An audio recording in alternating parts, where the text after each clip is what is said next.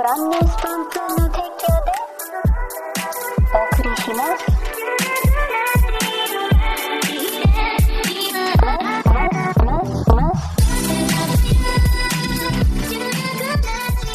Hello, everyone, and welcome to the ACtCast, a podcast for the study of modern visual culture. I'm your dying boy, Soup. I'm not dying, Ranu. This week, AT stands for Absolute Territory because we'll be talking about the Winter 2019 season. No, yes, winter. Okay, 2019. Oh my god, did you lose where we were for a second? No, I had to double take. I was like, wait, shit, is it something else now? Okay, never mind. Is it still winter? Is it still winter? Yes, it's definitely still winter. You're in California, so it makes sense that you would lose track of the seasons. That's true. We don't really have winter, unfortunately, I guess. Well, some parts of California do have winter, but you know, we're not having like polar vortex or anything, which is, you know, seeming to be sort of a yearly occurrence now, where for just a couple weeks at a time, the entire middle of the country goes into the deep freeze for a couple weeks. Yeah, I think the last time that it happened, I was actually in school in Chicago, but I had flown home to the East Coast for winter break. So thankfully I left during the vortex, and when I came back, it was still like in the negatives, but like it wasn't nearly as bad as it had gotten, you know, during that winter. And now it's even colder than the first one. It just keeps getting colder. Yeah. You know, it just, yep.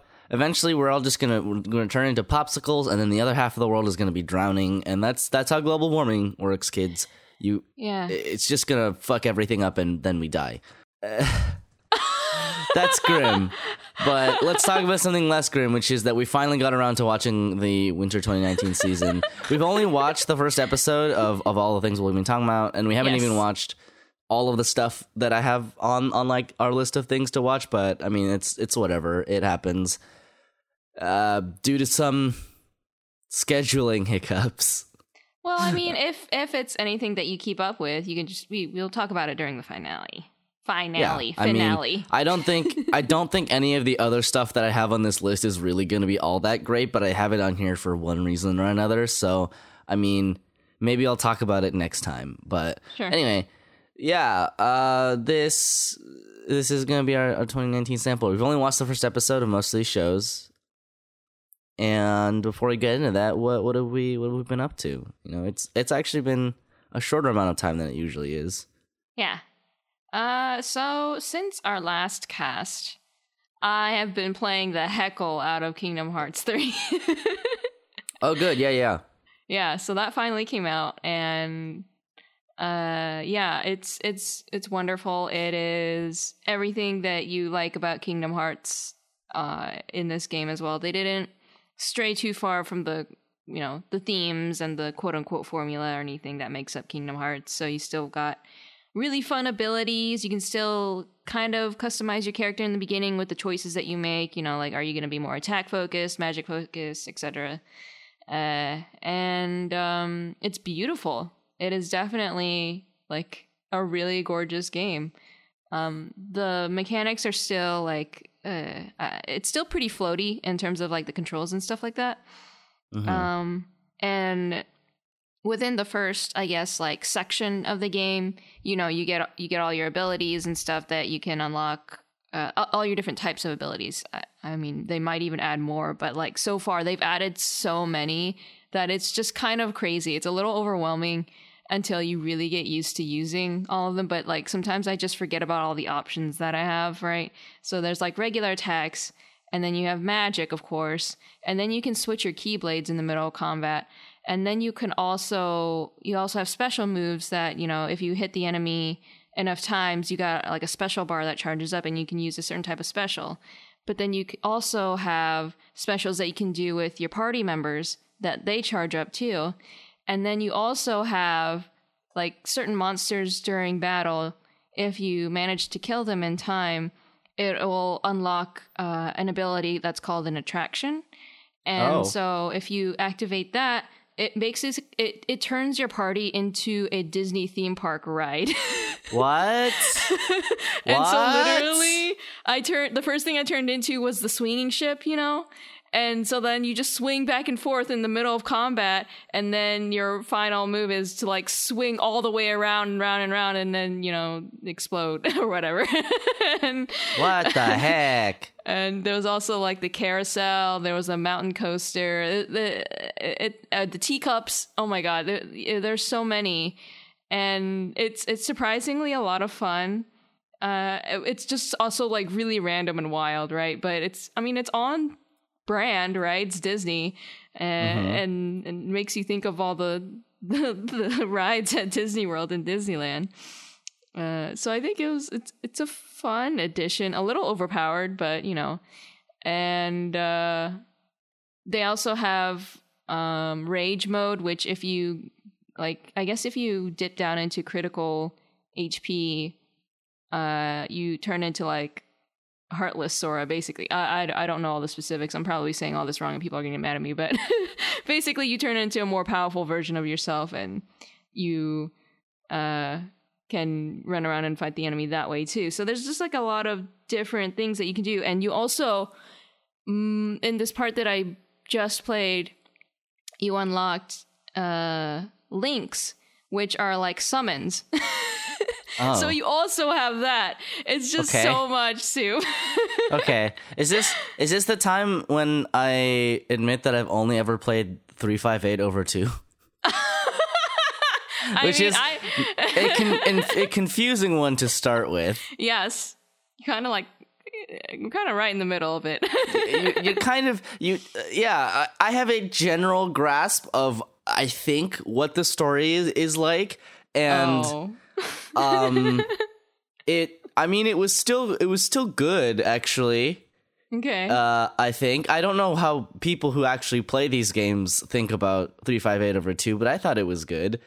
Well, that's but good. I also didn't play the first one because I think 358 over 2 is generally well received because people like the characters so much. Yeah, I think that seems to be the case. Yeah. The thing is, I owned a PS2 that was a hand-me-down, but I'd never bought any games for it, so I only ever played the games that came with it. Really? Because I got it secondhand from my uncle, and I was a small child with no disposable income. Yeah. And then PS2 came out at the right time for me, so that was my console. Yeah, like as a growing child in those times, as like a growing young adult now, I realize like, wow, it was so nice when I was a kid. I didn't even need money. Like I didn't receive money at all. I just lived without the constraints of money. Yeah. Personally.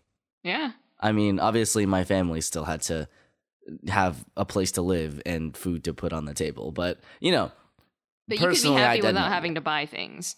Right, I could be happy without having to buy things, but now that I'm like a jaded 22-year-old, God.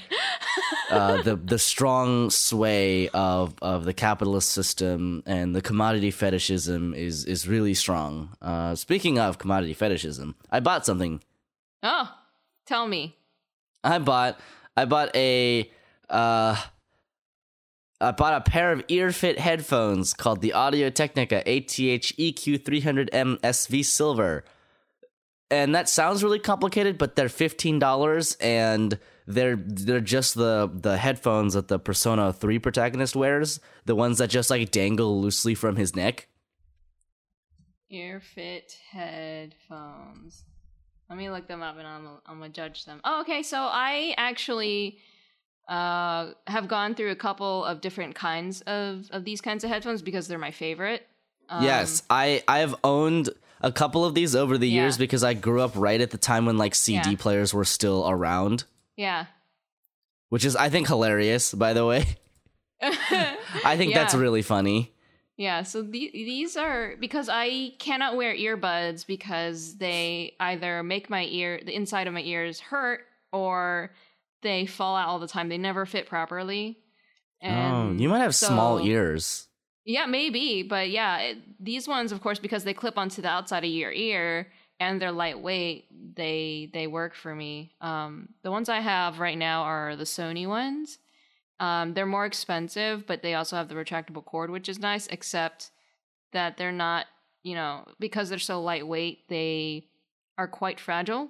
And so Yeah. the cord device on mine doesn't know how to stay like not retracted, right? It's always like it doesn't stay out. It just like always wants to be in the like wound up in the headphones. So like I don't know how to fix it, and now I don't use them anymore because I can't. Yeah. I mean, I have earbuds technically, although they're just the ones that came with my phone because I lost or broke the other ones. And these, I think I personally prefer like in-ear earbuds because like those are comfortable for me. But these are nice because they're fashionable, and you can just wear them for the fashion. Yeah, I legitimately bought these as a fashion statement, and like that's just like kind of the most extra thing possible. Now that I think about I can't believe you quote unquote jaded 22-year-old. Yeah, listen. This is what I'm talking about. This is the kind of inane stuff that makes me happy now, and that's like terrible. Yeah. What else have you been up to? Anything else?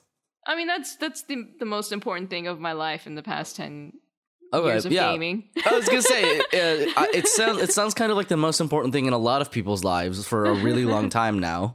Mm-hmm. Yeah, no, it's a lot of fun. I can't wait to play again and see what is up and what heads or tails I can make of the story, because I too don't know much about the story despite playing the first and second game. Yeah. I mean, listen, when you play them that early, you just your brain doesn't remember all the fine details, and then when you actually look into it, you're just like, hey, wait a minute, this doesn't make any sense. Yeah. Why are they called nobodies if they have only the bodies? Why are they called heartless if they have only the hearts? Huh? Yeah, they have a nice like the whole beginning intro of 3 is like just like the story till now. The sewn together cutscenes from God. all of the games, right? So like the spin-offs too. So I was just like, oh, look at all this stuff that I didn't play. Oh, I recognize that one though, and this one. Oh, and look at all this other stuff I didn't play.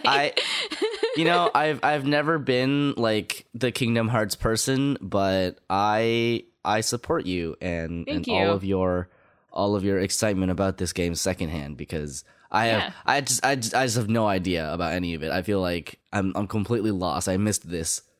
Like you missed the wave.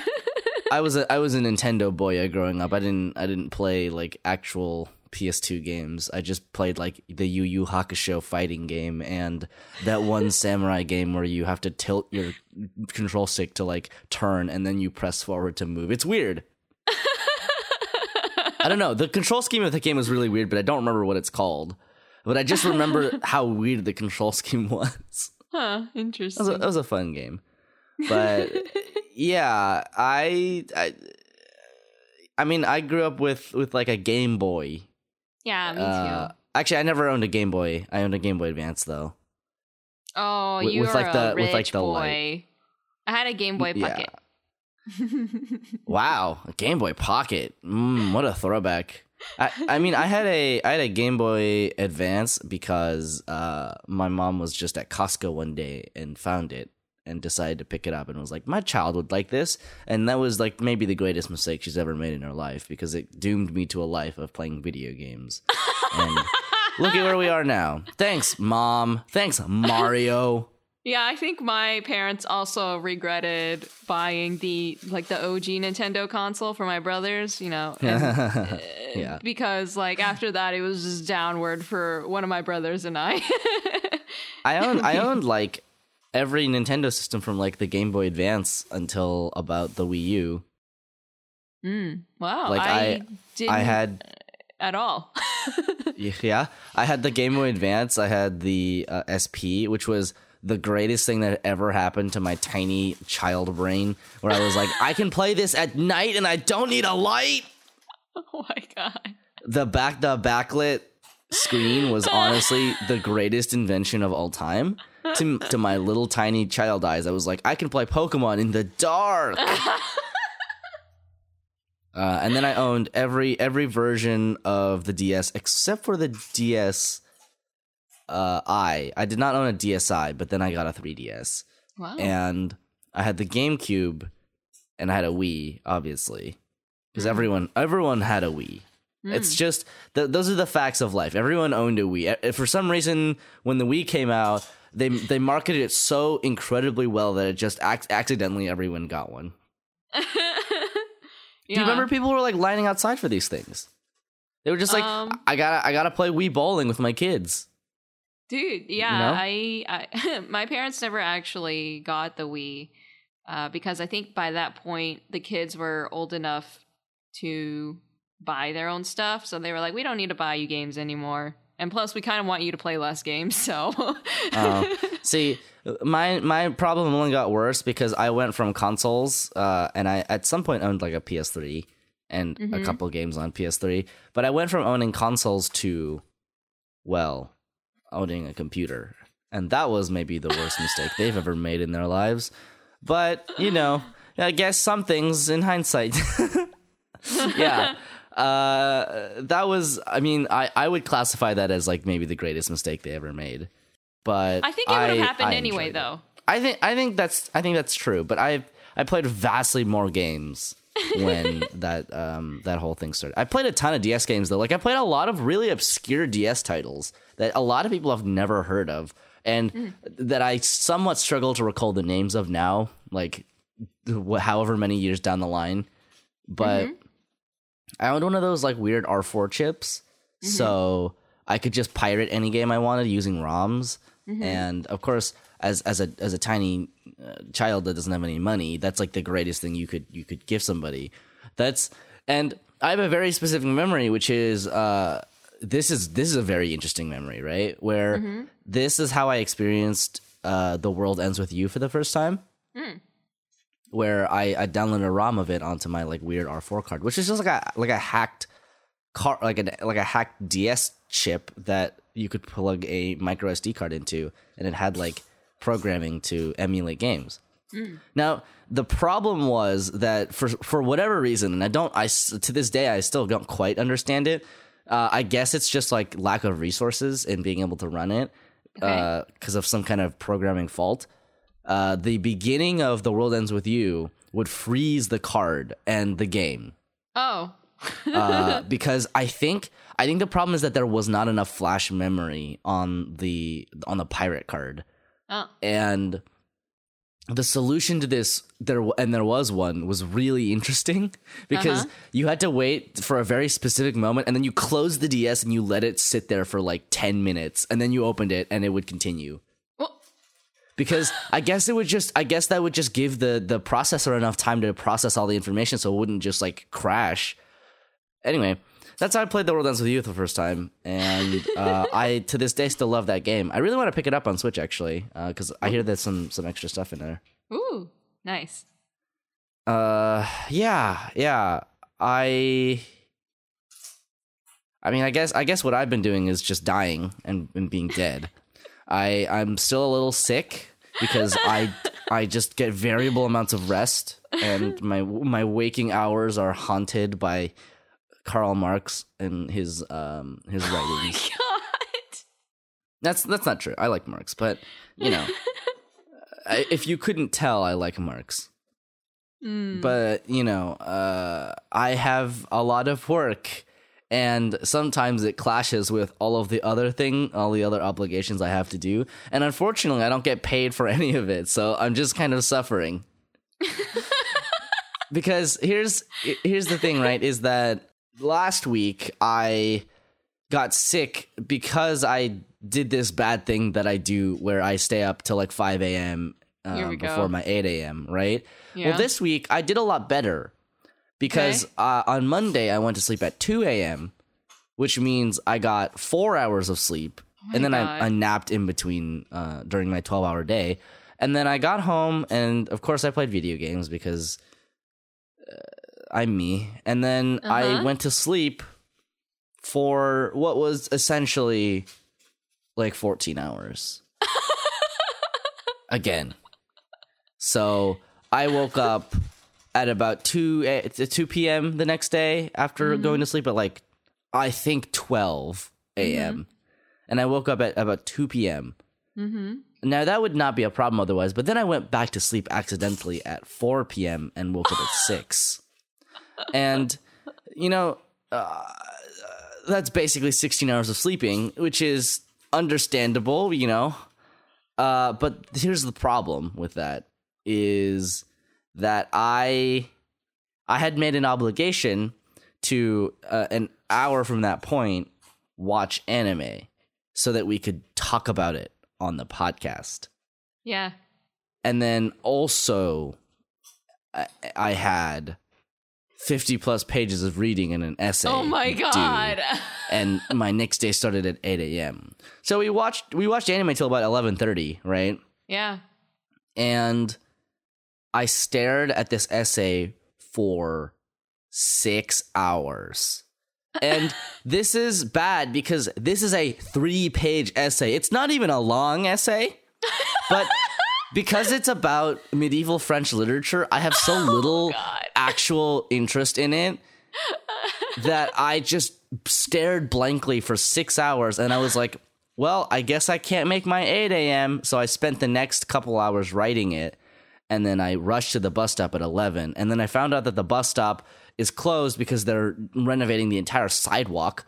And so I had to run all the way to the other bus stop. And then I still got to class like 10 minutes late. And then I turned in my paper. And then I went to class. And then I came back. And then I went to sleep. And then I woke up. And now I'm here. So, in short, my life is going to get a lot better once my schedule actually stabilizes, which is hopefully next week. But until then, I'm suffering. And because of that, my body won't get better. It's not recovering because I can never rest. If you made resting your priority instead of literally everything else, then yes, you would get rest. People are counting on me, Renu. No, they will make do while you recover from illness. People are counting on me. My God. Anyway, yeah, and then on to top it all off, I'm going home this weekend so that I can go to a family thing. Anyway, yeah, it's a whole thing, and then like, you know, obviously this episode we're putting out now, again, like 3 or 4 episodes into the season, which is not as bad as the last time. It's not as bad as last time. Not as bad as last time. Like We're making good time technically, but it's still just like upsetting to me that it took this long to get this episode out. It's okay. We're making it happen right now. Yeah. Anyway, let's talk about anime, because if we don't, we're really just gonna be here forever. Yeah. And even if we do, we're just gonna be here forever. Yeah. It already feels like it's been like an hour, but it really hasn't. Start now? Yes. Okay, Renan, I'll let you start. Okay, so we are starting with, of course, the best, Mob Psycho 100 Season 2. I have been waiting anxiously for this season ever since the last one ended. But yeah, it continues basically right where it left off last time, which is just more adventures with Mob and our favorite, you know, I don't know, he's just a good boy, Soup. I mean, you're not wrong. Why does the world want to hurt him? I don't understand. You know, I don't know. I don't know. But yeah, he deserves the world. He does. And of course, Studio Bones, again, like they're the perfect ones to make this anime because they make it so gorgeous. And this season is more of beautiful mob psychic powers and the really, really cool ghost demons doing their stuff. And yeah, it's awesome. I love it. I can't wait to watch more of it. Nice. Yeah. the first episode was kind of like a slow little intro, and then little flashes of cool magical psychic stuff happening. So yeah. Mm-hmm. Yeah, I love Mob Psycho so much. It is. Me too. I think a lot of people hype up One Punch Man as like the best thing ever, and I love One Punch Man. Like, don't get me wrong, but Mob Psycho is probably my favorite of the One Pieces. Me too.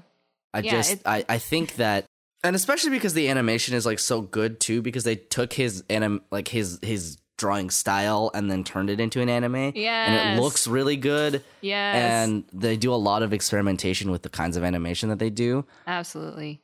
Like, all of that compounds to make a show that's really good. And like Mob Psycho is so good because at its core it's about like, you know, this young boy trying to navigate the world, and he's got all these emotions that sometimes he can't handle. He has too many of them.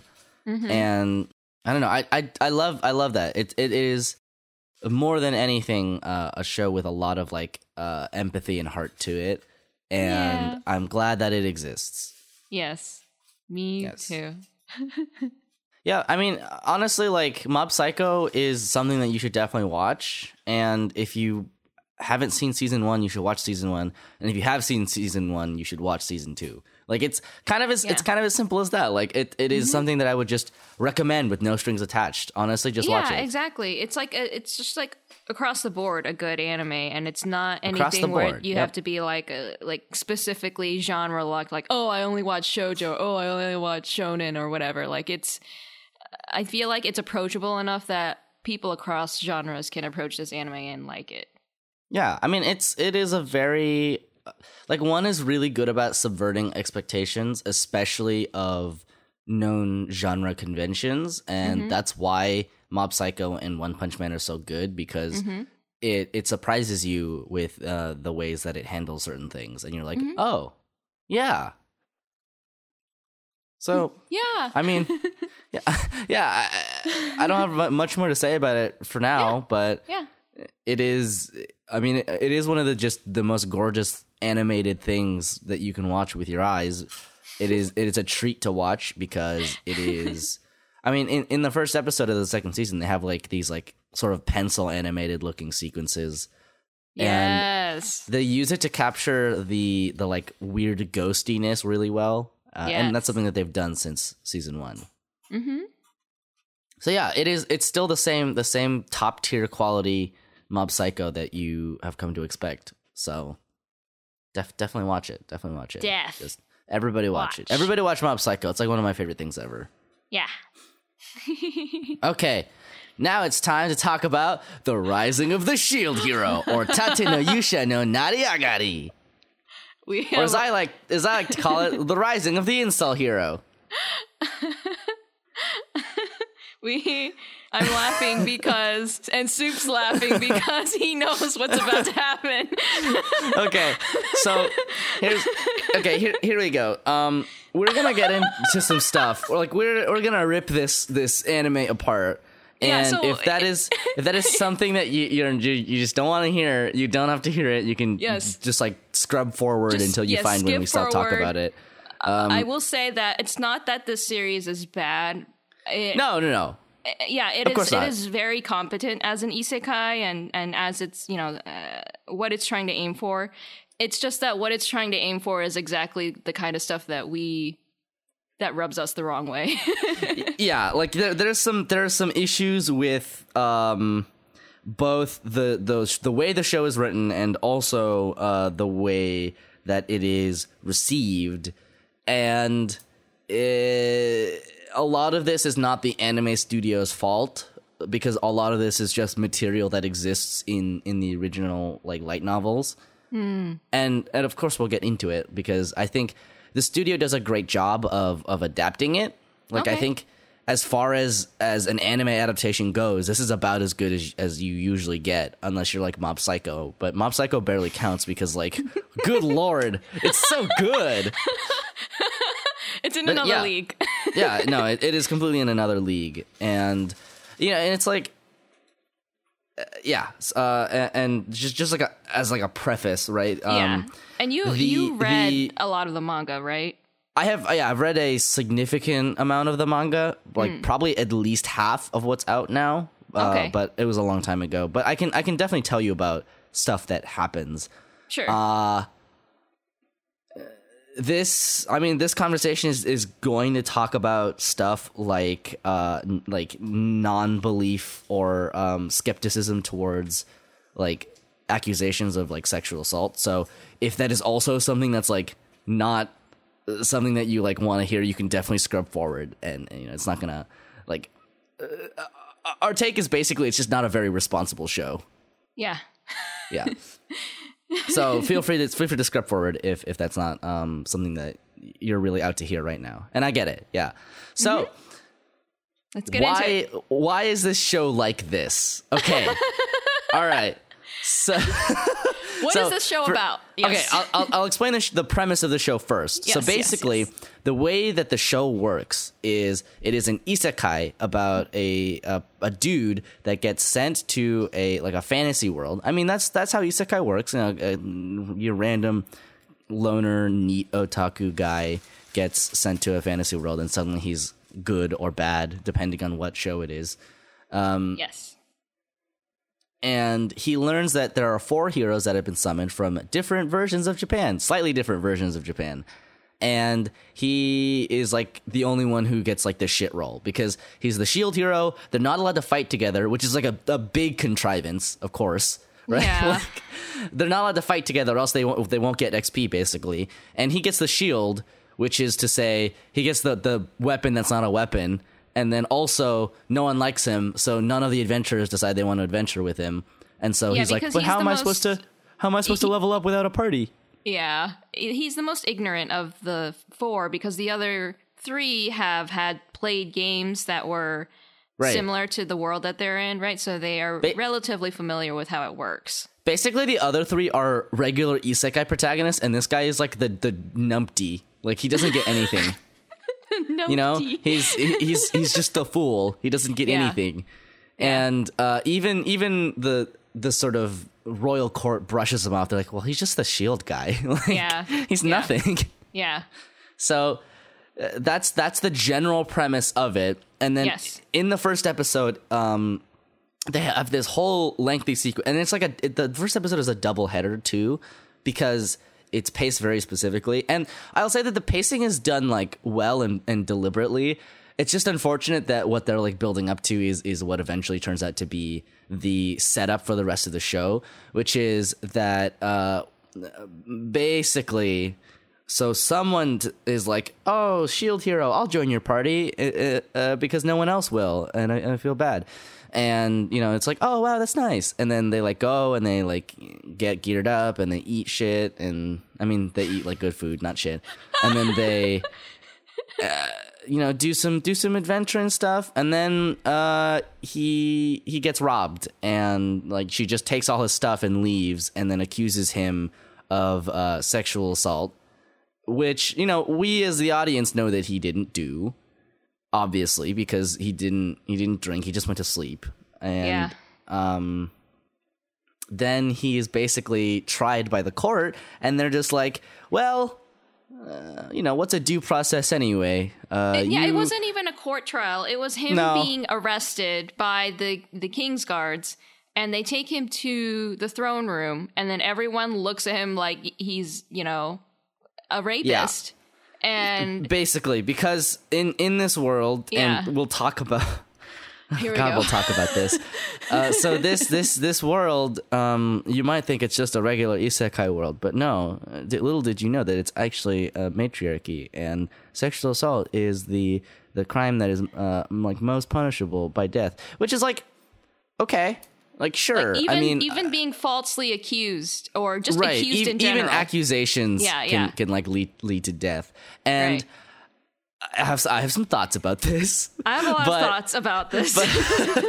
But basically, that's why the main character has to basically like, oh God, the main character is like, oh, everyone hates me and I've been wronged by the court. I'm going to go on a revenge quest. I'll show you fuckers.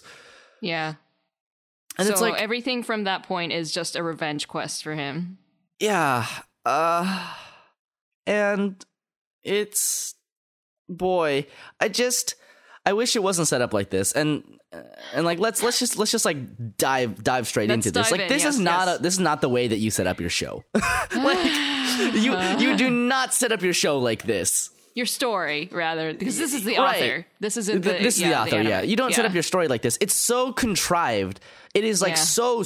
so contrived because there's like 4 different layers to this whole thing. Where it's Yeah. like first you have to have the isekai world be like a matriarchy.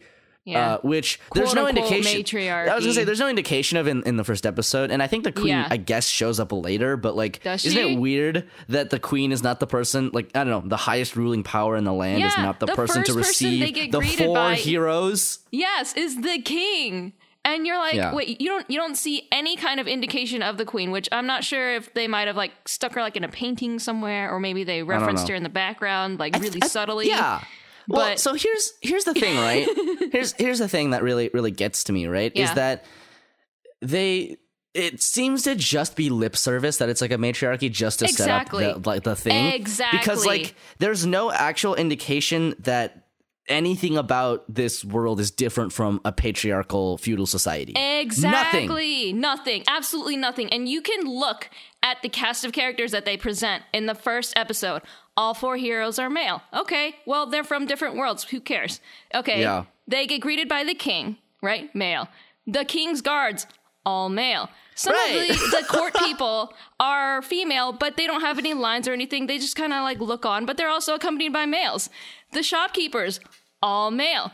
Literally the only 2, I would say probably the only female character who actually gets a significant talking role is the woman who deceives him, right? Yes, And then yeah. all of the other females, there's one guy, one of the heroes, he gets a harem of female Yep. adventures to himself. So these are all of the female characters that they presented in the show. Only one of them actually talks in the first episode, and she's the one that tricks the main hero. Yeah, and oh boy, it is just not good. Like it's so clear that is just the setup, like the setup contrivance to put the main character in a worse situation. Yep. And the reason I hate that is because not only is it like, first of all, not responsible, right? It's like you cannot have a show that is geared towards a certain demographic in Japanese culture that identifies and empathizes and is meant to identify themselves with this character, and then have the thing that they like that he is wronged of be like, well, this woman like falsely accused him of a sexual assault, and it like reads so strongly like somebody who is like, ugh, women are scary because they hold social power over me. Look at how privileged they are. And it's like, okay, like, did you stop and think about how maybe instead of focusing on that, you focus on the fact that this is a world that has like literally decided to believe women when they are like, I was attacked. Like, Exactly. like my legit first thought was, wow, that sounds awesome. I know. You I was appalled that they cast that in such a negative light. I was like, are you kidding me? Yeah. Oh my God. And I was pissed. like it's just not it's not a good narrative, No. especially in the current sphere around the harassment of women and then the non-belief of women, Yeah. especially in anime, but you know, in other Yeah. spheres as well.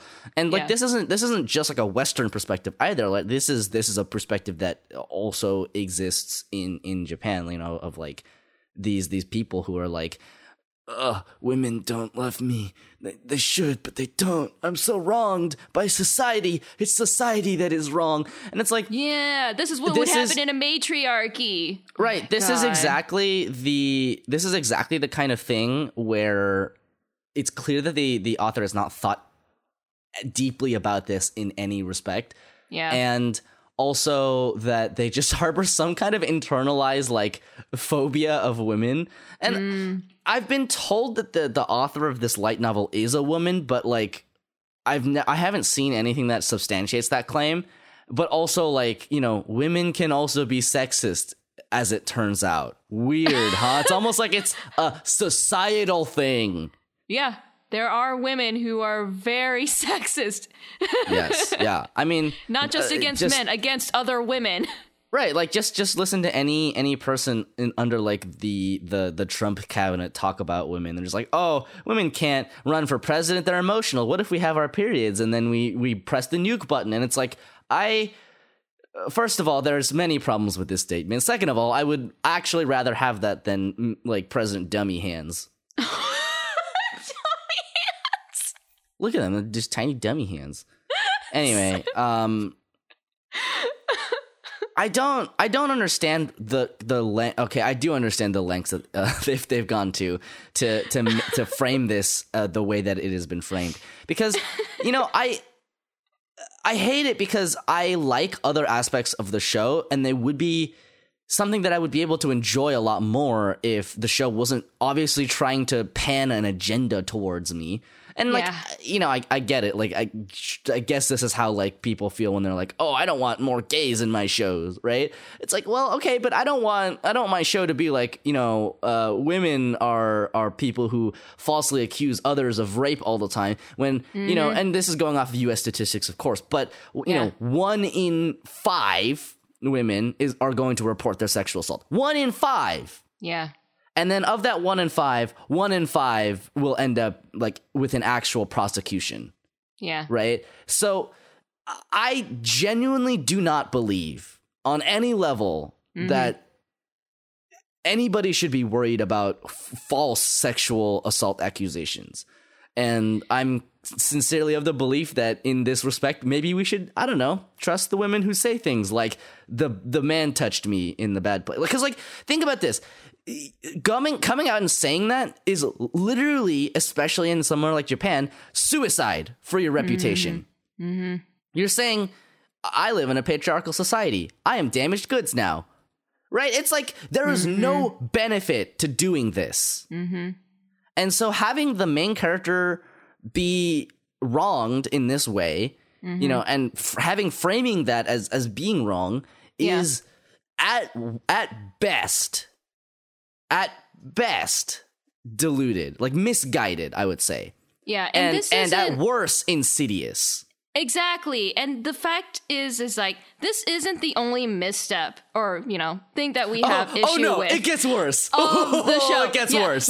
We have not talked about the ending, okay, of this first watch session that we had of the show. Okay. Oh my God, right. It gets worse. Yeah. So go ahead. Okay. Yeah. So, you might have a bad impression of Rising of the Shield Hero after hearing us tirade about how this is a bad and lazy and damaging way to write a world, and the context of it. Well, don't worry, everybody. It gets even better, and by better I mean worse. So, because of this event, our Shield Boya decides, well, I can't trust anybody except for apparently the blacksmith armor dealer who is, a bro, and he's like, he understands on like the bro man wave level where he's like, oh, you didn't do that thing. I believe you, despite the fact that we live in a matriarchy, and like clearly I would live in a society where I would be conditioned to believe women. Yeah. And I mean, I get it, right? You want to build sympathy for your main character. You want to make them the underdog, but this is not the way to do it. Anyway. No, it's not even a realistic way to portray it because the other merchant or whatever that he goes to sell some stuff, he basically kind of like threatens him, and it's just like, oh, if you don't sell to me, then I'll make these monsters bite at you. And it would be a hilarious moment because these monsters are like, they're basically the equivalent of slimes, right? Yeah, they're slimes, like level 1 But slimes. the guy, like, they portray in such a dark light that it's just like, oh my God, I'm so scared. The merchant is anyway. And then he's like, okay, fine, I'll sell to you or buy the stuff off you. But like literally, if this person lived in a matriarchal society where it's a huge insult to even refuse a drink from a woman, and then a woman comes out and he's publicly accused and believed to be a rapist, right? Why would you? Yeah. You still wouldn't do business with him, right? Yeah, I don't know. Anyway. A couple of slime monsters wouldn't threaten you to to do business with this guy. Anyway, continue. Anyway, it gets worse. Yes. And like you might be thinking to yourself, oh, how could it possibly get worse than this? Well, guess what? Slavery. Slavery. Because he has trust issues, he gets propositioned by a shady guy who looks like an evil monopoly man to buy animal people slaves. They're people, but they have animal parts, so they're obviously beast slaves. And honestly, I'm just so done with like animal people as like a stand-in for racial tension already, because like it's already like a damaging stereotype about civility and other such ideas. But like here's the thing, right, is that I don't know. This is not okay. So right. I'll get to it. Okay. So basically, because he has trust issues, this guy's like, I see you have trust issues. I know who you are, shield hero. Would you like to buy a slave? A slave is magically contractually bound to you. They cannot betray you or lie to you, or they will die. And so he buys a slave. And the slave is like a 12-year-old raccoon girl. And for what happens in the later episodes, having read the manga and also seeing where the anime has gone to, basically this little girl levels up, and then we find out in just like an amazing sort of turn of events, like, first of all, he's basically her dad. Second of all, it turns out that when beast people level up, they go through instant puberty and their mental state increases because that's how it works. So she goes from being 12 to being like 14, and then to being like 18, and then I guess older, or maybe, I don't know. I think she just stays 18 for a while. And it's like, first, okay, this doesn't make any sense, first of all. Yeah. Does this mean that if you get to level 80, you become like a grandma? Of course it doesn't. It's of course it doesn't. No, it's so obviously a contrivance to like have it be socially okay for this little slave girl to be like, "Oh, I love you, master. You're such a nice master." And it's like, as soon as you're on the level of benevolent slavery, you've already gone wrong. Like, and of course, we have a very sensitive context about that in the United States because of our poor history with that. But it's not like it doesn't exist in Japan. Like, Japan isn't a magical place where you get to wave away all these things because it's different over there. They still are subject to the same like level of morality that we kind of come to expect from a developed nation, quote unquote. And do you remember all that stuff that Japan did? Like, I don't know, racially oppressing the native people of the island, or all those human experiments they did in Korea and China. I don't know. I feel like am I forgetting something? Japan, you're not so good about this. Maybe you shouldn't do the whole slavery thing. It doesn't read super hot. Yeah. So, yep. Not only is this like a fun like women are all deceitful liars. It's the narrative becomes the only women who aren't deceitful liars are children who can be groomed into dateable women. Oh my god, don't say that! But like, it seriously is a very concerning kind of like view of what this place is like. And yeah, I hate it because some of the technical aspects of it, aside from the obvious this doesn't make any sense setup.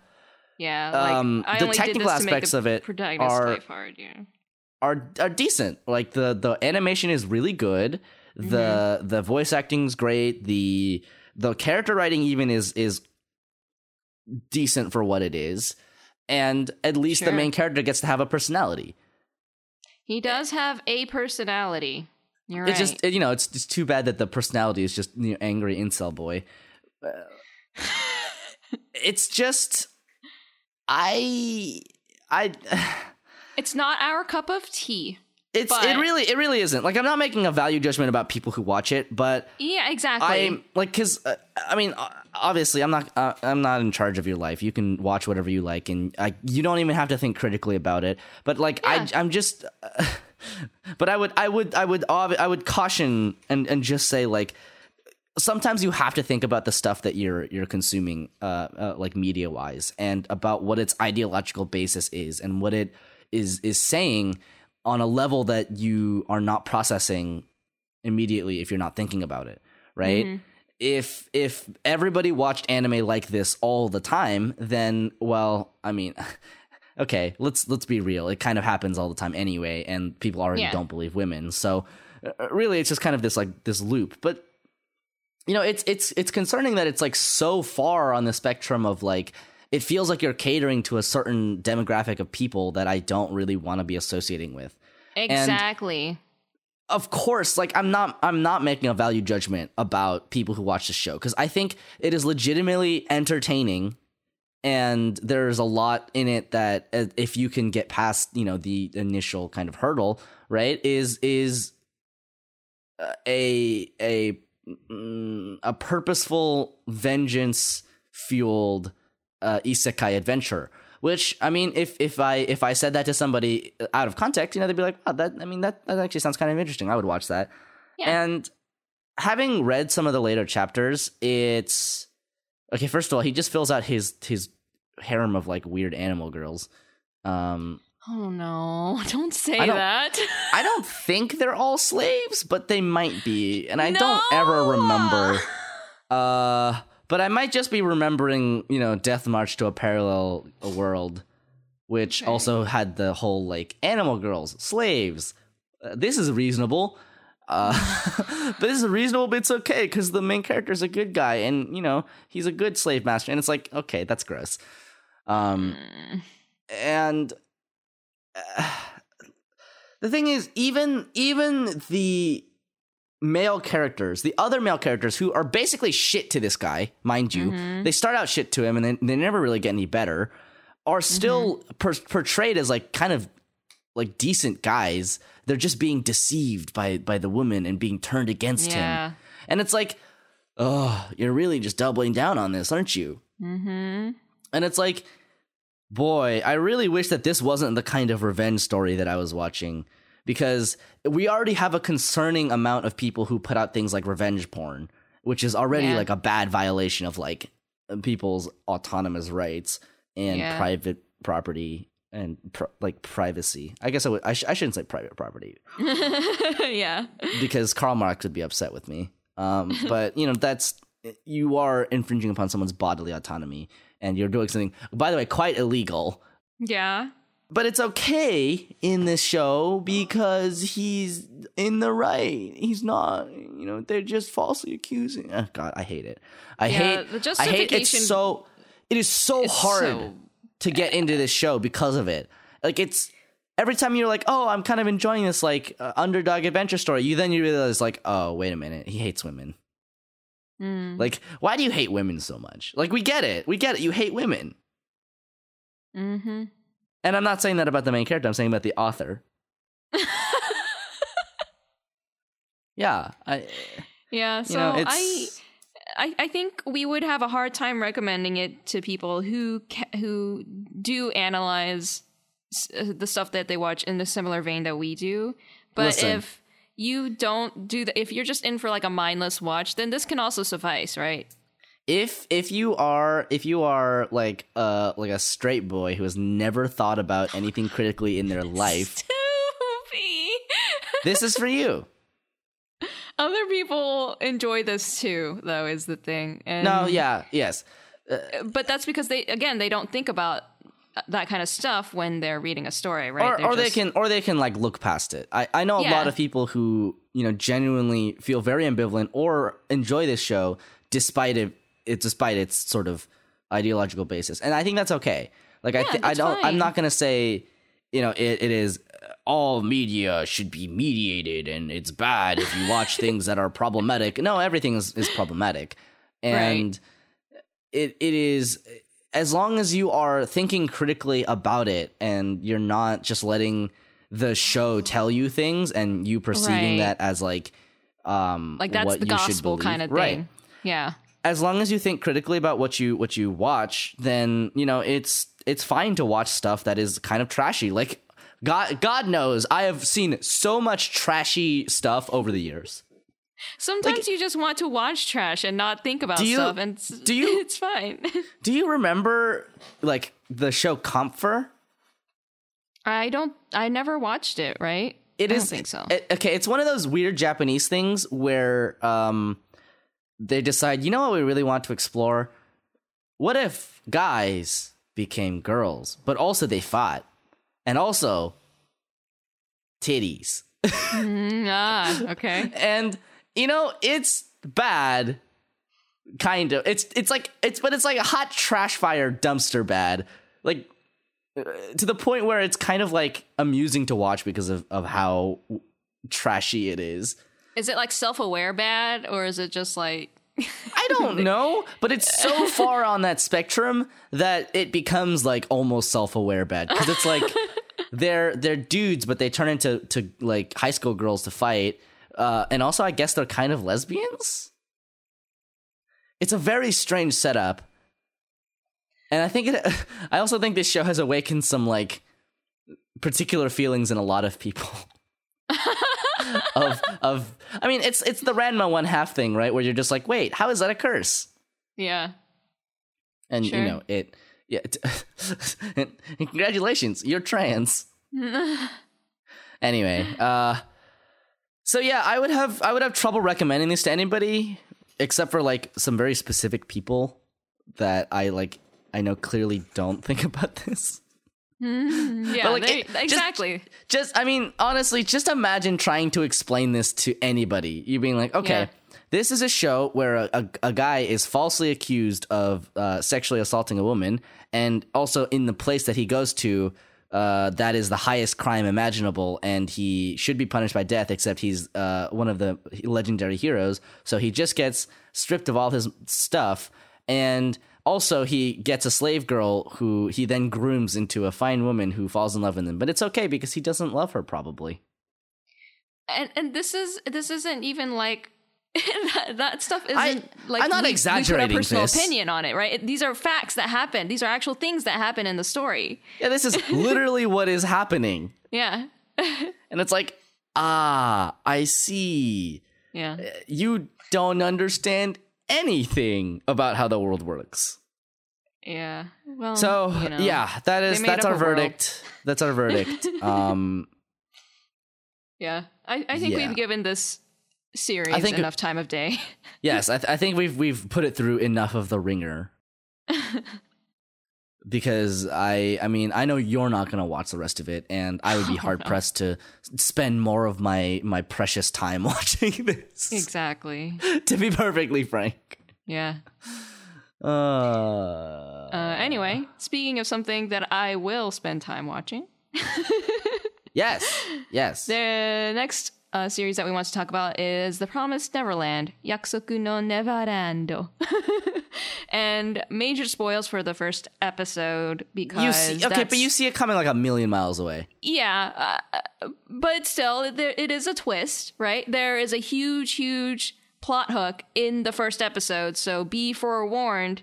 We're going to talk all about it because that's the main focus of the show. Yeah. But the plot hook doesn't happen until like later on in the episode. So if you have any interest in watching the show, do it before you listen to us talk about it. All right, there's your spoiler warning. Yeah, 3, 2, 1, let's go. Warning. Okay, so basically this show, as you have so accurately put it, and I didn't even realize, is that this show is basically the anime version of Chicken Run, but with children. It is! It's just Chicken Run! So if you never watched Chicken Run, or you need like some memory jogging, basically Chicken Run is about these chickens that become aware that they're being raised on a farm to be eaten. and so they try to escape. They try to leave the farm. Yep. This is what happens to this orphanage of children. And they are basically being raised to become food for this kind of like weird, I don't know, like foreign alien demonic species. Like we don't know anything about them yet. And they come around and they collect children every once in a while. And the explanation for it to the other children is like, oh, they got adopted. Oh, jeez. They're not being adopted. They're not being adopted. Eaten. But yeah, it is something that you basically see coming, but I feel like they lead into it really nicely, right? Yeah. Like I mean, it's basically Chicken Run, but like 8 times more horrifying because it's not played for comedies. Oh no, yeah, it's not. Yeah, exactly. It's a It's horror anime. It's so funny to describe it as Chicken Run, but with anime children. Yeah, yeah. Yeah, it is. I mean, this is a very like dark, obviously. You know what? This reminds me of a lot of young adult novels that I read when I was younger.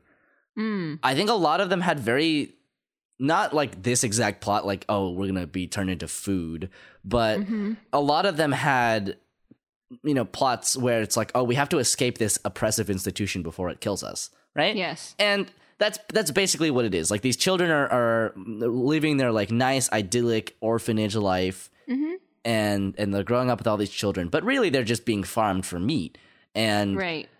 and so they want to escape. And we obviously only watched one episode of this, so we don't know where it goes. But supposedly it is quite the horror thriller. And Yes, which we haven't gotten one of these in a while, I feel like, right? yeah, Like, yeah. I think it builds tension surprisingly well for an anime, it does. especially because anime is not really that good at that. Weirdly.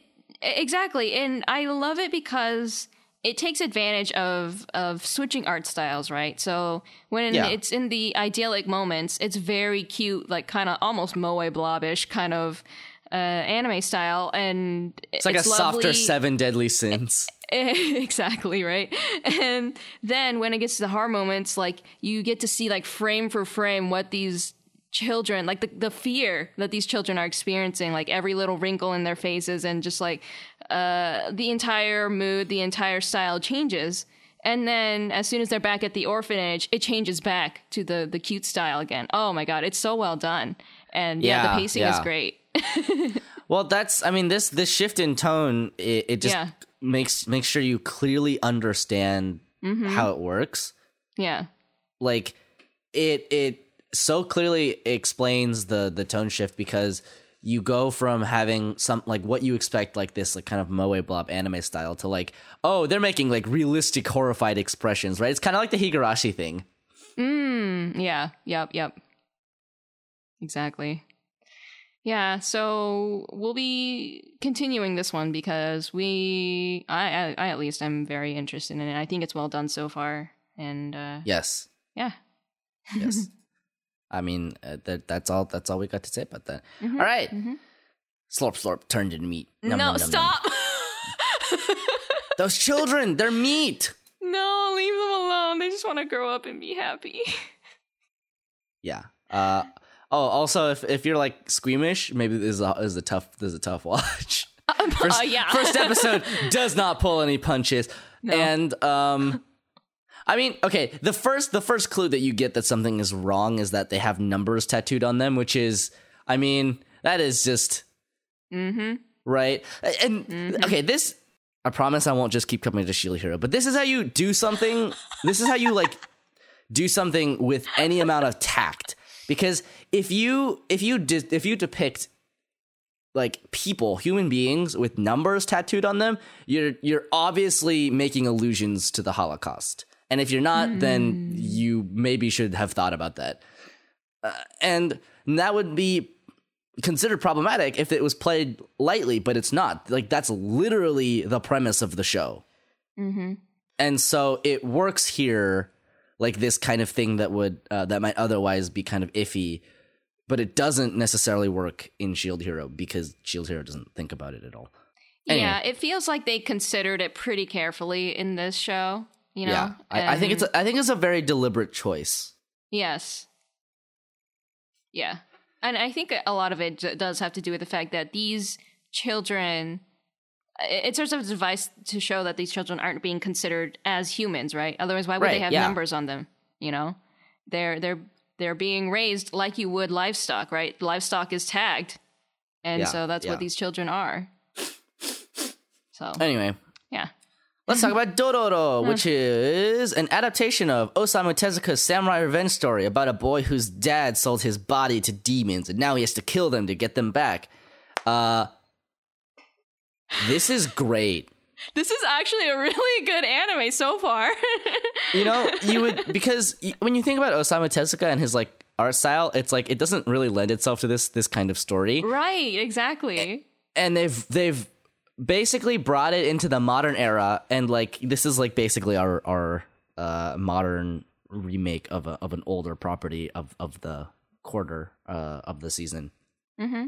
And they've brought it up to like kind of a modern art style. It looks a lot like Sword of the Stranger.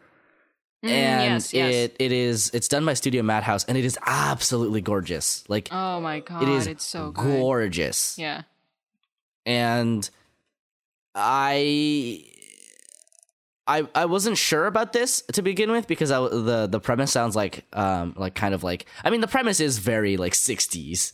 I mean, yes, and then the way that the whole story starts is very like old-timey Japanese drama. But it plays so well because of the art style and the decisions that they made in regards to that, because it's so like stark, and I wasn't sure I would like this until I saw like a clip of the animation. I was like, oh, this is awesome. Yeah, like this is great. It's legitimately great, and the first episode might end up losing you a bit in the beginning because, like I said, it is like told like an old Japanese drama. But just stick with it until the end of the episode if you decide to pick this up, and you'll see what we're talking about in terms of the animation and why we really want to watch more. Yes, yeah, for sure. It's. I mean, it is as far as a show goes. This is a very straightforward, revenge-focused action anime. Yeah, and it's awesome. Yeah. Like it's so good. My eyes are in shock at what I've just seen. It looks really good. Yeah, it's amazing. Gets your blood pumping. And that boy has swords in his arms because he doesn't have arms because his dad sold him to demons. Yeah, pay attention to the details in the beginning. They will come back later on. They'll come back. Yeah. Yeah, I mean, if you wanna watch cool supernatural samurai revenge, that's it. It's Dororo. That's it. Yeah, that's Dororo. Okay, so next we have Kaguya-sama Love is War, and a very long Japanese title. Yes. So I actually read the manga for this a while I've back. also read the manga for this. Right, and I think it's a pretty good adaptation, right? It's basically just a 1-to-1 adaptation, and that I think works for some people and doesn't work for others. Okay. Because I've heard complaints about the narration, like kind of killing the show, but I think it works because it doesn't let you really think about it because it over explains everything. But I think that's kind of the point. Like the point is that they overthink it to the point of absurdity, and that's like where the humor comes from. So, the narration never bothered me. So I think this is a very hit or miss show actually, and I think it hit for us. Yeah, it hit our sense of humor and whatnot. But that's just because we like terrible, awkward people who get themselves into bad messes. Yeah, it's about these two student council members, and they very clearly have feelings for each other, but they are so prideful and egotistical that they just want to make the other one like confess to them in the most embarrassing and humiliating way possible, like basically beg for them to be with them, right? And neither of them are willing to give in, and so the entire series is based on them completely missing each other in terms of communication and just like getting into like really awkward hilarious situations. I don't know.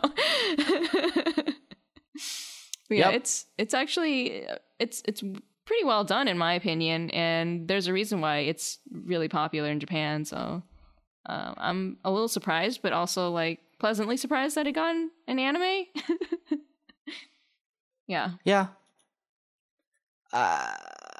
I was surprised that it was not a short form, but it basically is. Me too. But Yeah. they just kind of compile it into like 24-minute episodes, which I guess is fine. I think I would have preferred it as a short form, actually.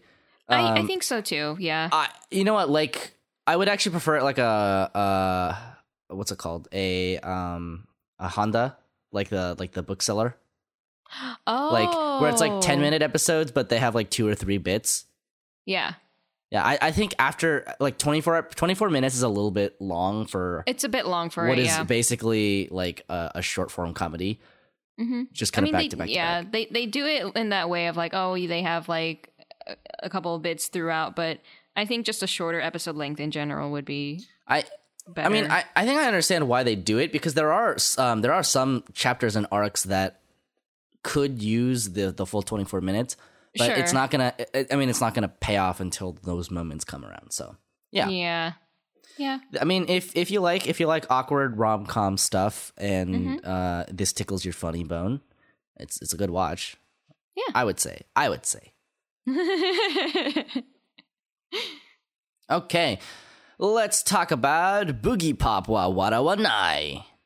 So this is complicated because apparently this is based on a light novel that basically invented the term light novel because they just had no idea what to call it. Not that it was the first light novel, but it was the first light novel that needed to be called a light novel.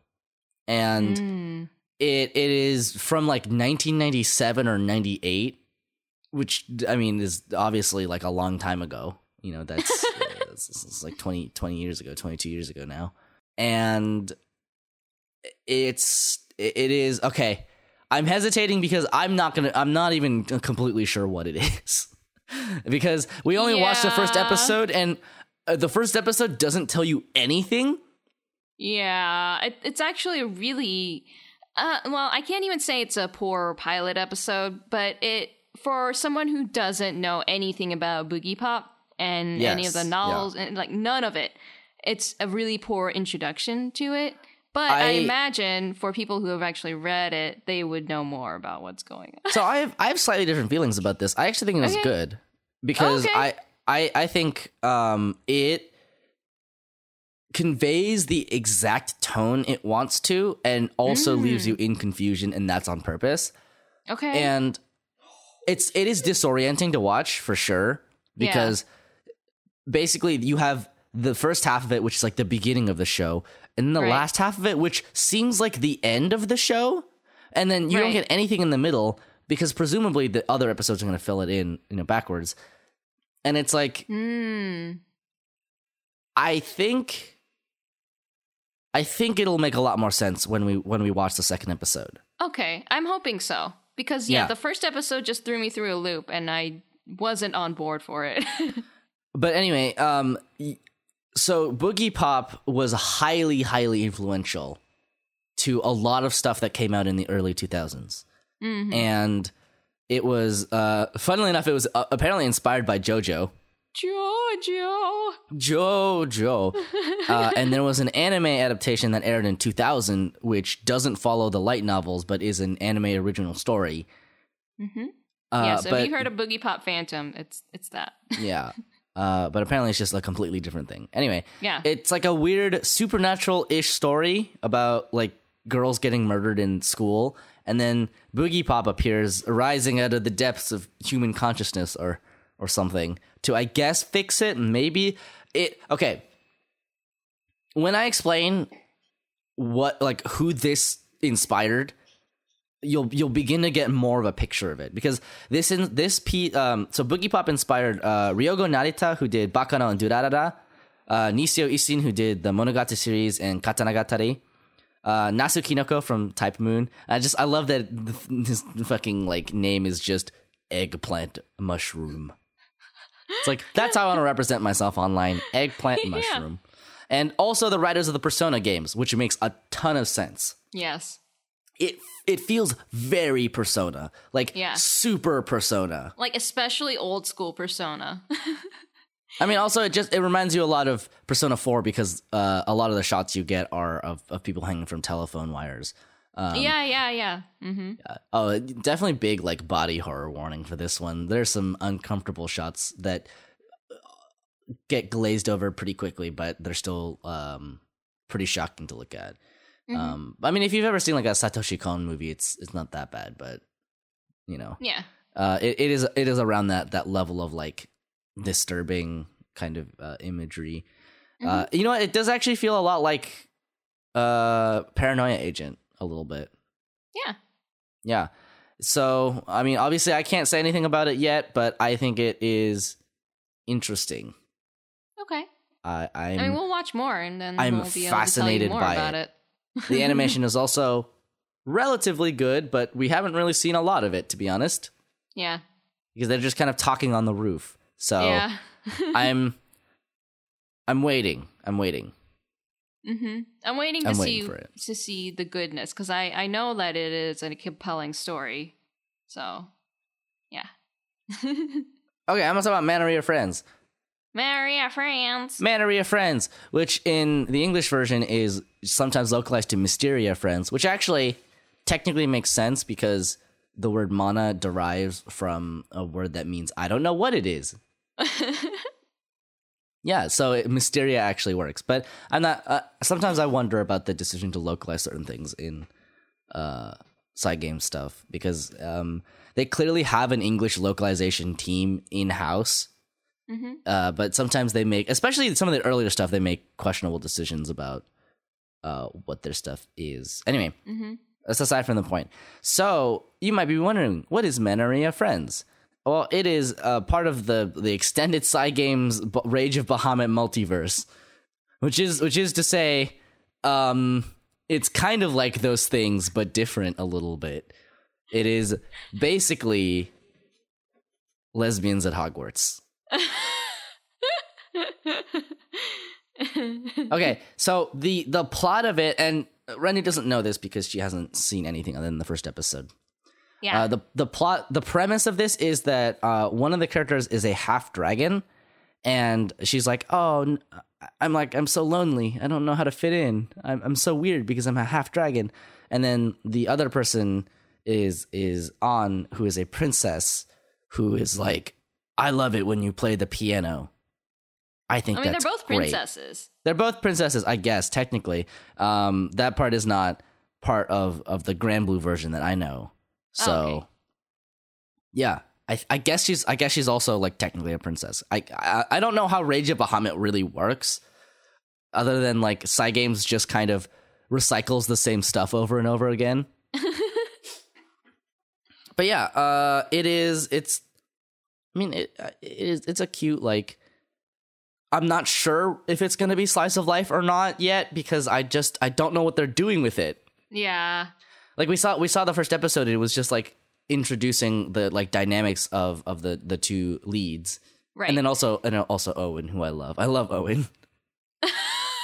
He's just and like his clip-on ponytail. Yeah, his clip-on ponytail. He's just like the knight, and he just like watches over them. And he's the the one guy in this entire anime. He's like the one dude. I mean, there's a couple of like faceless NPCs or whatever that are male, but you know. But yeah, he's the one. Manneria Friends is honestly pretty good. The animation looks a lot better than I thought it would because I'd only ever seen stills until that point, but it looks a lot better.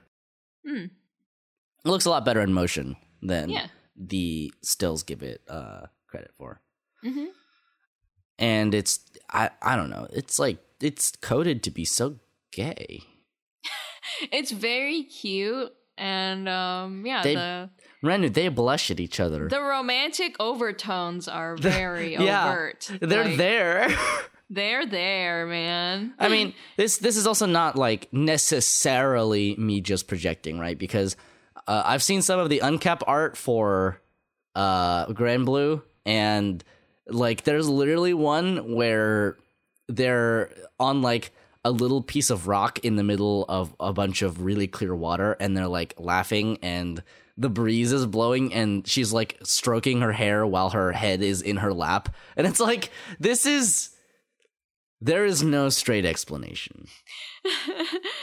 Do you know what I mean? Like, fellas. Yeah. Fellas. I mean, They can argue. People on this planet can argue all they want that these two are just best friends and they're having a nice just connection. gals being pals. Just gals being pals. But my God, I ain't seen no gal pals blush that much at each other with the sunset sparkling in their eyes and in their hair, and just like it's a lot.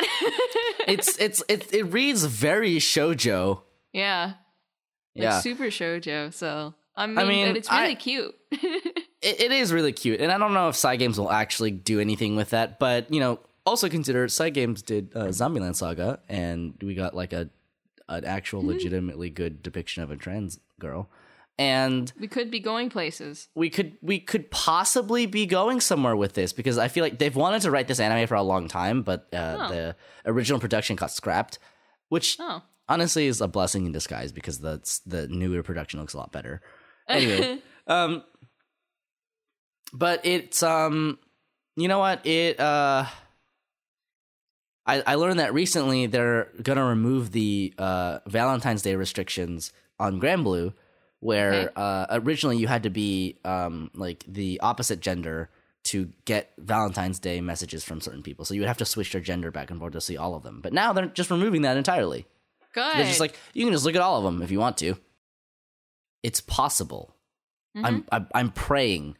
Cygames, if you do this for me, I will spend money on your game forever.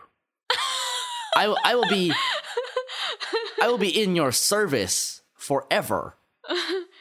Like, I would have to thank you for my life. You already do. Thanks, Cygames, for my fucking life. You're already in their pocket. Yeah, it seems like it could be a nice watch, so yes, I'm looking forward to it. Yep. All right, go. Next we have quintessential quintuplets. Gotobu no Hanayome. So I would not have given this series the time of day if you hadn't made us watch it, but I'm kind of glad that you made us watch it, because it turned out to be good. Like, well, I mean, it turned out to be funnier and more endearing than I expected it to be, right? Which is, the premise is very generic blah about dude becomes the tutor of these quintuplets, and they're all pretty girls with boobles, and it has a really nice sense of humor where it's very like the spite that is emitted between these characters is really spot on. Yes. And they kind of carry it, right? And there's like they got the array of different kinds of ladies, like personality types and stuff like that. And the jokes just landed well for me, like, despite how awfully generic the premise is, the way that they were able to execute it was well done, in my opinion. So this is one I've read the manga for. Okay. And I initially started it because I was like, oh, the art looks like kind of nice. Sure. First of all, the art is gorgeous in the manga. Like, if you are interested in this series at all, read the manga. It is it's legitimately gorgeous. Like, it blows me away, the quality of the pages, because every page is like rendered really wonderfully. Wow. Okay. You wouldn't know that from the anime. You wouldn't know that from the anime, because sometimes the anime is a little inconsistent. Yeah. They put animation where it matters. Yeah. Yeah. But it is a harem rom-com about girls who are quintuplets, and the premise of the show is that it's a flashback from his marriage day, and he's clearly marrying one of them, but because they're quintuplets, you don't know which one it is. Yeah, exactly. And like, they so don't use her. They don't use her voice either, so it's like even more shrouded. Yes. So. Yeah, I completely agree in that the setup is very generic at first glance, but the actual humor and the emotional beats land surprisingly well. And I think, for me it just goes to show, like, you can have like a generic plot, or you can have like an unoriginal, starting point to your story, but it's all about the how you carry it out, right? Yes, that's where the originality and the creativity comes in, and I think that this series kind of proves that. Yeah, for sure. It's I was also surprised at how much I actually like ended up really liking this series. Like I binged everything that was out when I started reading it. I was like, this is so good. Wow. And I don't know. I think part of it is that it's like a, you know, it's a harem setup, but that's not like the only thing about it. And there is a legitimate sense of the connection between the quintuplets, like the actual siblings, where because they're siblings, they have the baked in dynamics of being siblings. Like some of them like each other, some of them hate each other, some of them like love all of them, despite the fact that also like, you know, they get on your nerves because they're your siblings. And I like how that plays, and I like that we get the distinct personalities of them, and they're like talking to each other. Like honestly, the main character is almost inconsequential in a lot of these scenes, and Yeah. that's not to say that he's not interesting, because he definitely has a lot more personality than a lot of harem protagonists. Like, Yes. you know, he has the generic traits of like, oh, he's like hardworking and like a good dude, but also he's kind of just like a weird study jerk. Do you know what I mean? He is. He's like, a study jerk. like he's really like, he's not nice all the time, and No. he's like really obsessive about studying, and obviously you get the sense that this is because of his upbringing and the fact that he lives in like a really rundown like poor financial situation. And like he gets like the yakiniku bowl set without yakiniku, and so that's cheaper because it's the price of rice, but you get miso soup with it. He's so, and I love thrifty, and I love it. Yeah. Like he has a lot of these like really fun personality quirks that really play well with the rest of the cast, because it introduces moments of conflict. Right. It almost reminds me a little bit of Haruhi from Oran, right? Where she's also very like spend conscious. You know, she lives in a single parent household. They're poor and whatnot, and they're surrounded by rich people, which these quintuplets are also rich. And she's also like very hardworking. She studies very hard for her grades because, you know, she's there on scholarship. And so this boy is also like a study nerd, but he's also a study jerk, unlike Haruhi. Yeah, he's like he's not very nice a lot of the time. Not nice, and I love that. I also do love, like you said, he's not always the focal point, right? It's more about the general interactions of all the characters, mainly the girls, with each other. Yeah, and so you don't have to worry about. Well, not, they do it because it is a harem, but not as blatantly as other harem anime, where it's just like every girl, like her every action centers around the main character, right? Right. Yeah. Yeah. There's a lot of care put into the relationships between the girls that makes it feel a lot better to watch, because it's not just the universe revolves around this shitter dude. It's just he happens to be here, and they happen to like him because he's just a study weirdo. Which is basically what happens. They're just like, you're just so weird, but I guess I'm into it. Yeah, I mean, and it does play well, I think, on the classic harem tropes, right? So you have like the main girl or whatever, who's probably the favorite to be his love interest, which she is the one that he argues with the most. She's a little bit soon, you know. And you would think so, Ranu, but I am not so sure. Okay, I will be pleasantly surprised. And then they have the Spacey I have no basis girl. for saying that. You read the manga. I have no basis for saying that. We still don't know who it is, but you know. Yeah, well, yeah, anyway. They have the Spacey girl, they have the happy-go-lucky girl, they have, like, the One-san, so eroi girl. That one's my favorite. And then they have the prissy girl with the Hime complex, and yeah, so, and then they also, of course, have, like, One-san is sleeping naked in her bed, and oh no, don't pull her blanket off kind of stuff, too. But it's not as annoying, because the other stuff in the show is a nice balance for me, right? And I'm really sensitive to like really awful generic rom-com crap. So. Well, also the way that it's played is so straight that it's funny, right? Where he's like, here, just like get out of that blanket, right? And she's like, no, I'm naked underneath. And he's like, okay, whatever. And he just leaves. It's so funny because he is like such a different protagonist than a lot of harem protagonists, where he's just like, I just want to get these like girls to study. Like I just, please, I'm trying to do my job here. Because it's not like, oh no, I'm a lucky pervert, I'm in a situation, oh no, boobs, right? It's literally just, okay, just put some clothes on and come downstairs. We gotta do some studying. Yeah, his first, his initial reaction to all this was complete and utter dread. He's like, oh no, please God, no. Yeah, I like that his first foot into this like whole like escapade is like it's on the wrong foot, right? With all of these girls. Yes, yeah. Also, Sexy Ane-san is voiced by Kana Hanazawa, who I love. I love Kana Hanazawa. Yeah, she's your wife. She's my wife. Borat voiced my wife. Yeah, so if you like rom-coms and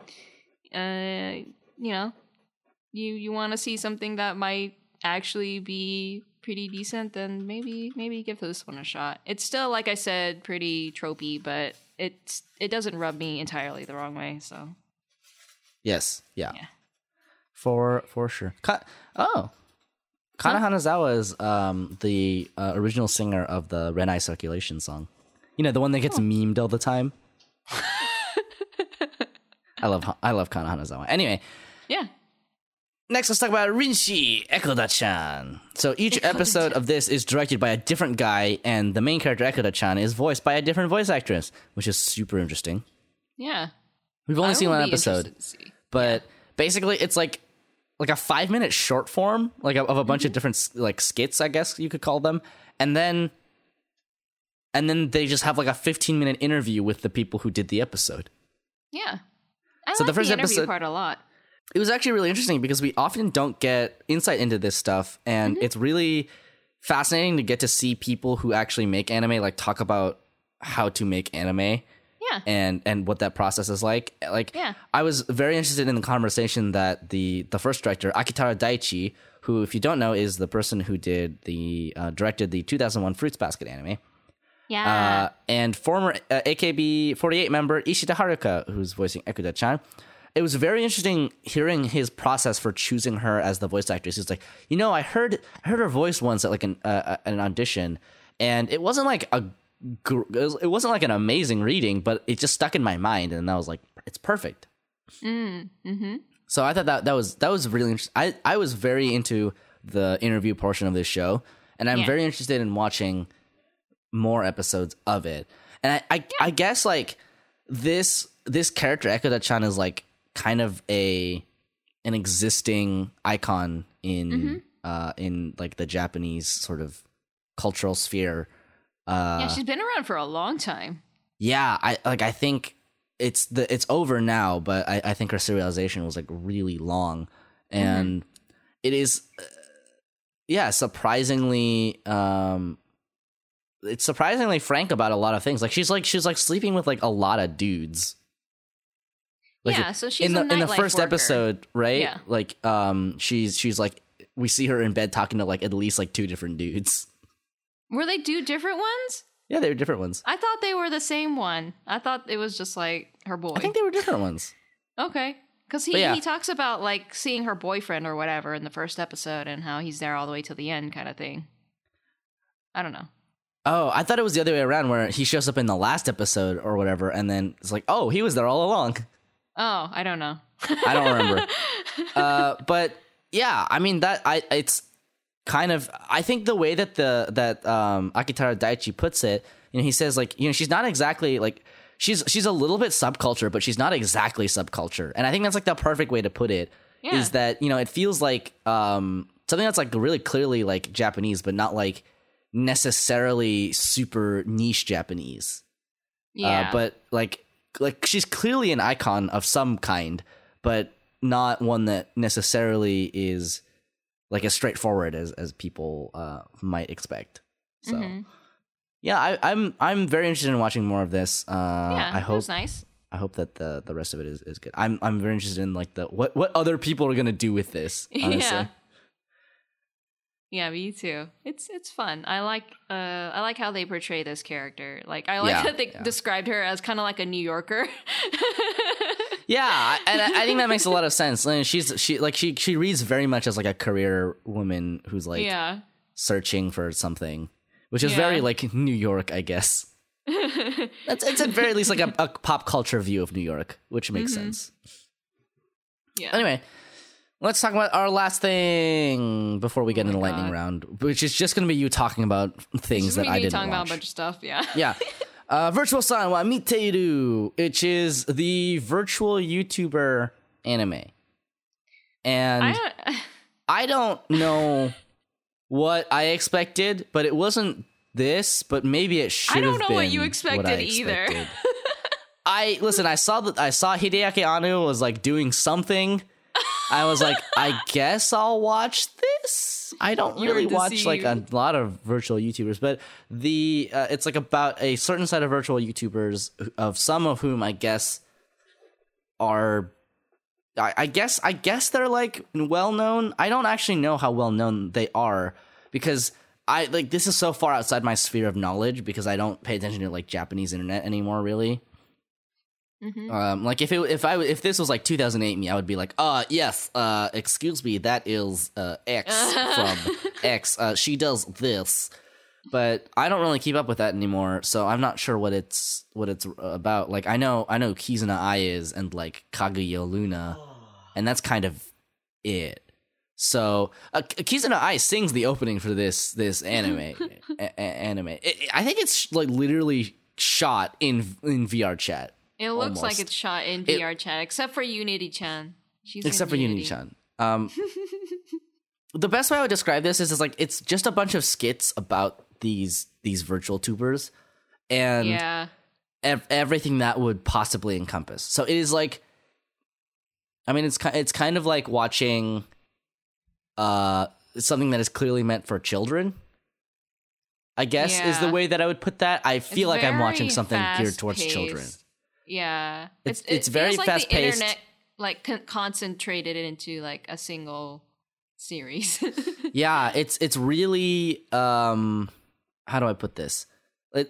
There's a lot of like very straightforward slapstick humor and like very strange cutaways to other things.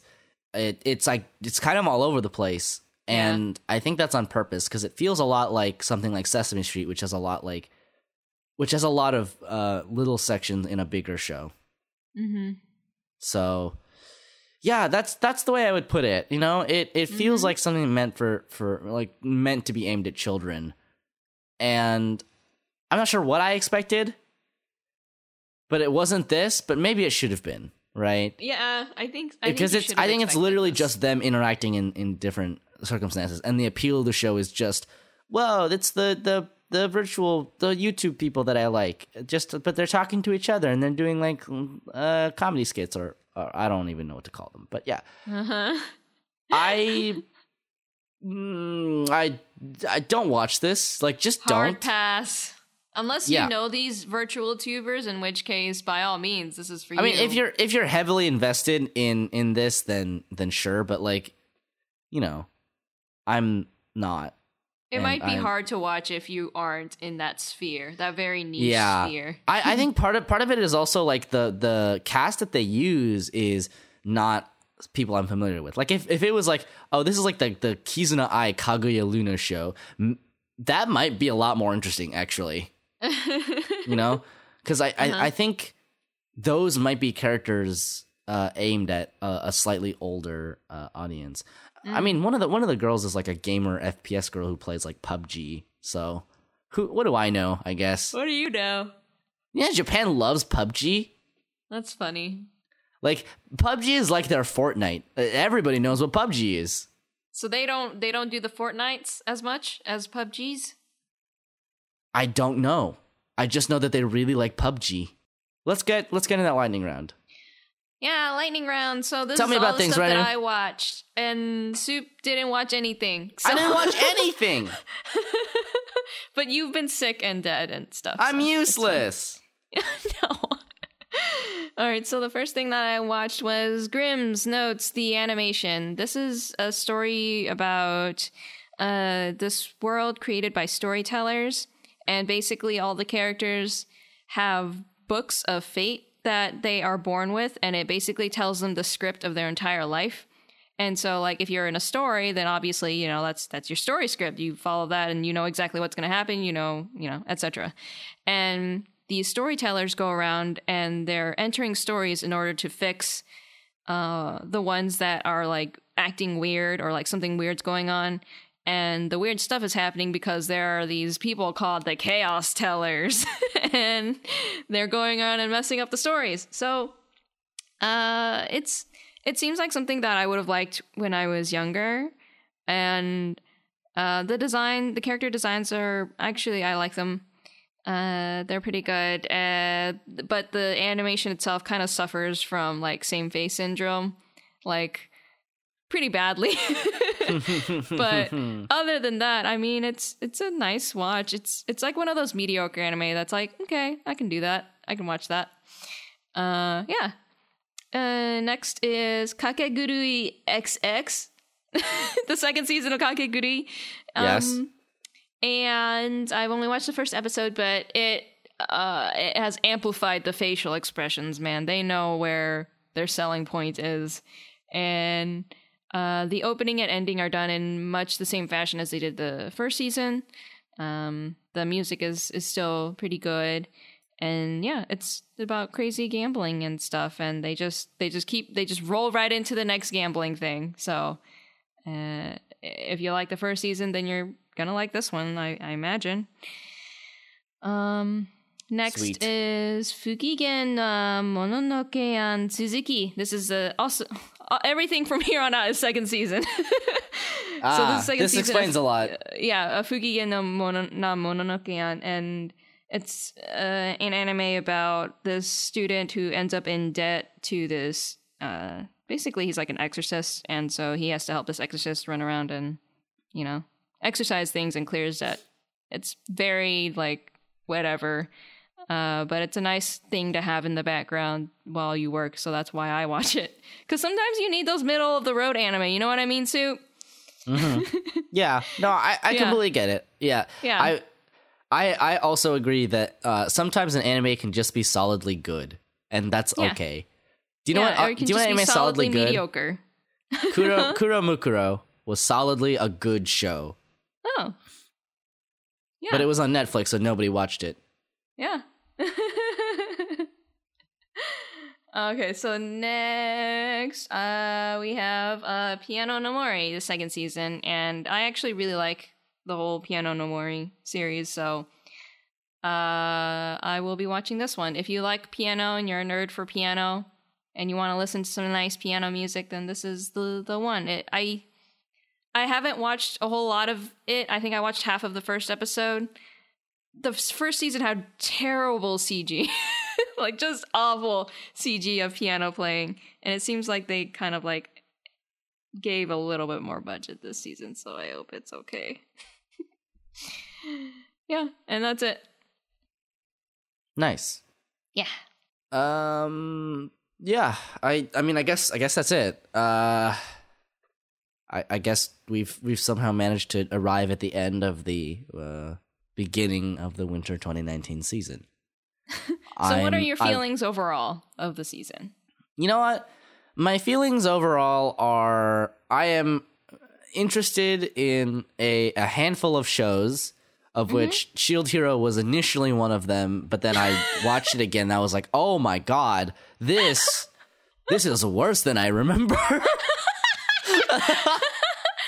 Like, I see. This is what growth as a person does to you. Oh my god. Suddenly this kind of stuff is not even remotely okay. Because when I initially read it, I was like, oh, this is like kind of icky. And then I still read all of it because I was in that isekai mood. And it was a good isekai for what it was. And then, right. You know, coming back and watching it now, I'm like, oh no, this has not aged well. This has not aged well. Yeah. Yikes. I think so. There's just like a small handful of things that I'm actually interested in. Yeah, I there are a handful of things that I'm like really interested in. Like I really want to watch Mob Psycho, but Yes. obviously Mob Psycho. Like Yes. I'm interested in Promised Neverland. Yes. I really want to watch more Dororo. Yes. And I'm personally very interested in Boogie Pop and am looking forward to the rest of Monoria Friends to see what it's about. Sure. I don't think it's as solid of a season as last season, Oh, definitely not. but I mean that's a really high bar. Yeah. I think last year was an amazing year for anime, and Yeah. I'm optimistic about this year because if we continue the kind of forward momentum, then we should be getting some interesting stuff. There's a lot of movies slated for this year that I'm actually really interested in. Oh, okay. Like the Yuri on Ice movie, I guess, is coming out this year. Yo, and dope. I'd kind of forgotten about that until now, but I'm like, okay, I could watch that. Yeah. Amongst other, like there's a Konosuba movie coming out this year. apparently. Yo. Yeah. Forget So there's a lot of Shield Hero. Watch Konosuba. Yeah, forget Shield Hero, watch Konosuba. That's honestly my recommendation. But yeah, I don't think it's a solid of a season. Obviously, I only have the benefit of one episode under my belt of each episode of each series to know, so I'm not sure yet. But I think last season was spectacularly good. So high bar. Yeah, I know. But, I the don't good expect news is that it will hopefully be easier for us to keep up with the anime this time. If we Oh, only have oh, a yeah. select few to keep I- up with. I think it will be. I hope it will be. Yeah. Yeah. Yeah. I'm interested in some stuff, and that's good. I'm glad we Dope. have a set of things to watch, probably amongst the other stuff that we have to sample. But you know what? It's fine. Yeah. Yeah, there's nothing I'm like dying to watch other than Mob Psycho. I don't think. Same though. Oh, and Dororo for me. That's the Yeah, one. I I'm interested in like more on Dororo, but like I feel like Dororo is like I'll watch it and I'll get what I get. Yeah. Whereas So- Mob Psycho is just like I can't live without this. Yeah. Well, I guess we've reached the end. Renu, That's it. where can we find you on the internet, and what are you up to this week? You can find me on the Twitter and the Twitch, and we have that episode about Tumblr, but my Tumblr still exists. It's all at Swandron. Nice. I will be streaming more Kingdom Hearts 3 this weekend because I really, really, really, really want to play. I'll also be streaming a little bit of pixel art, so if you want to come by and say hi, you can do that. And yeah. I think that's it for me. What about you? Nice.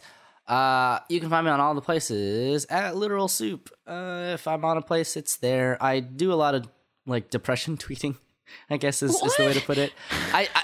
Okay, it's not depression tweeting, it's stress tweeting where I'm like I'm tweeting to vent some amount of stress in my life, which has been unsurprisingly quite high lately. I mean, yeah.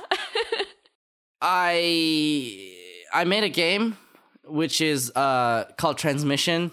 I just wrote this. It is, as I like to call it, the Forbidden Car LARP, because it is a game that you're technically supposed to play while driving because it's a mech game, and driving a car is like the everyday version of operating a mech.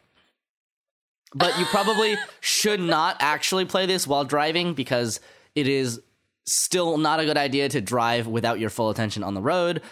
But maybe if you're like the passenger, you can play or something. Sure.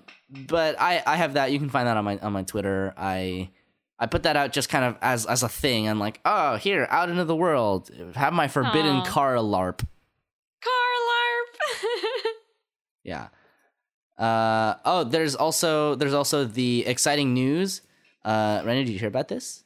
What? The exciting news that Fumi Yoshinaga's What Did You Eat Yesterday manga is getting a TV drama adaptation.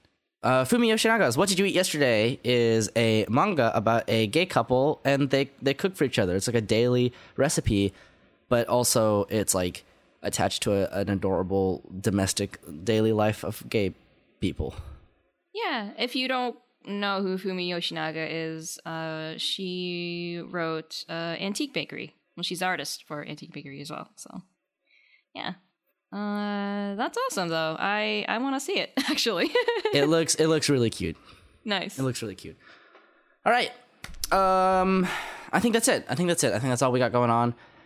For now, our opening and ending song are still Love Letter From You by Desired from the album Plastic Whatever, with, of course, the addition of Renu's lovely vocals. No. Yeah, thanks for listening. We'll see you next time. Cheers. Yeah. Do you like how I've gotten sicker over the course of this, like, singular episode? I know. It's terrible. I'm dying, Renu. I know. All right.